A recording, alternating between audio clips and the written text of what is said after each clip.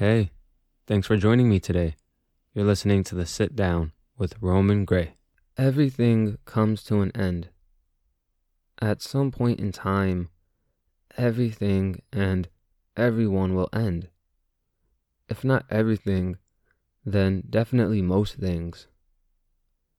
So many people see the end as a bad thing, and I think movies are to blame for most of that.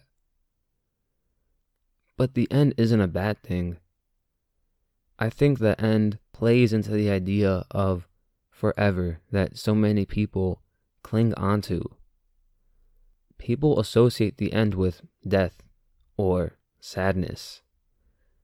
And that's not true. Every path we've ever taken and every endeavor we've ever done has an end. If everything went on forever, then there would be no motivation to get things done and no reason to improve. The knowledge that everything comes to an end is what gives me the urgency to live and be better. Knowing that tomorrow could be the last page in my book is what propels me to express myself and love others today, not 10 years from now, and then still have it be a maybe. Rather than fearing the end, fear the idea of living a life where you could have accomplished something but didn't. The end is like a hint that says nothing lasts forever, so I hope you enjoy it. Your high school career comes to an end, college comes to an end, friendships end, feelings end, and the list goes on. Along these points in time, there should be lessons learned, memories made, and life that was lived. Otherwise, what's the point in getting up every morning if you don't have something bigger to achieve? If your whole day consists of just doing the bare minimum and lazily going along in life, then I'm sorry if that's the case. The road that leads to the end can be beautiful and abundant, but that's up to the people who are going down that road. And there's more than enough room for everybody to go down these roads together. We don't need to fear change, beginnings, and ends. Things are always in a state of transition. If only we could realize it. That's a quote from the lovely Pema Chodron. We move at such a fast pace in life that we don't even realize when and how things changed. Why did they change?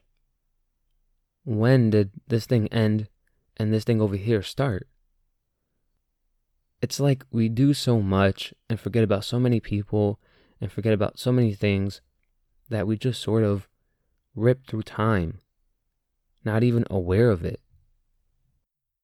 But eventually, everything ends. So, when the time comes, we're scared. We've been so caught up in ourselves that we find ourselves crashing into the walls of our own ignorance. At some point, we have to re-enter the atmosphere from our planes of ego, and, that can get pretty rough. On the way down, we just sort of bounce off one another at such a speed that we ignite until we finally crash.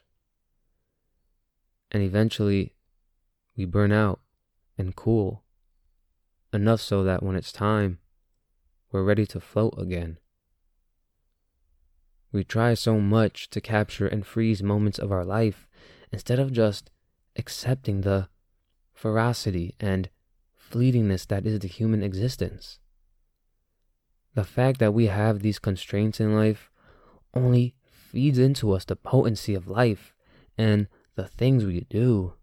Be glad that there is an end, because it only leaves us with potential. And anything great has always been born out of possibility.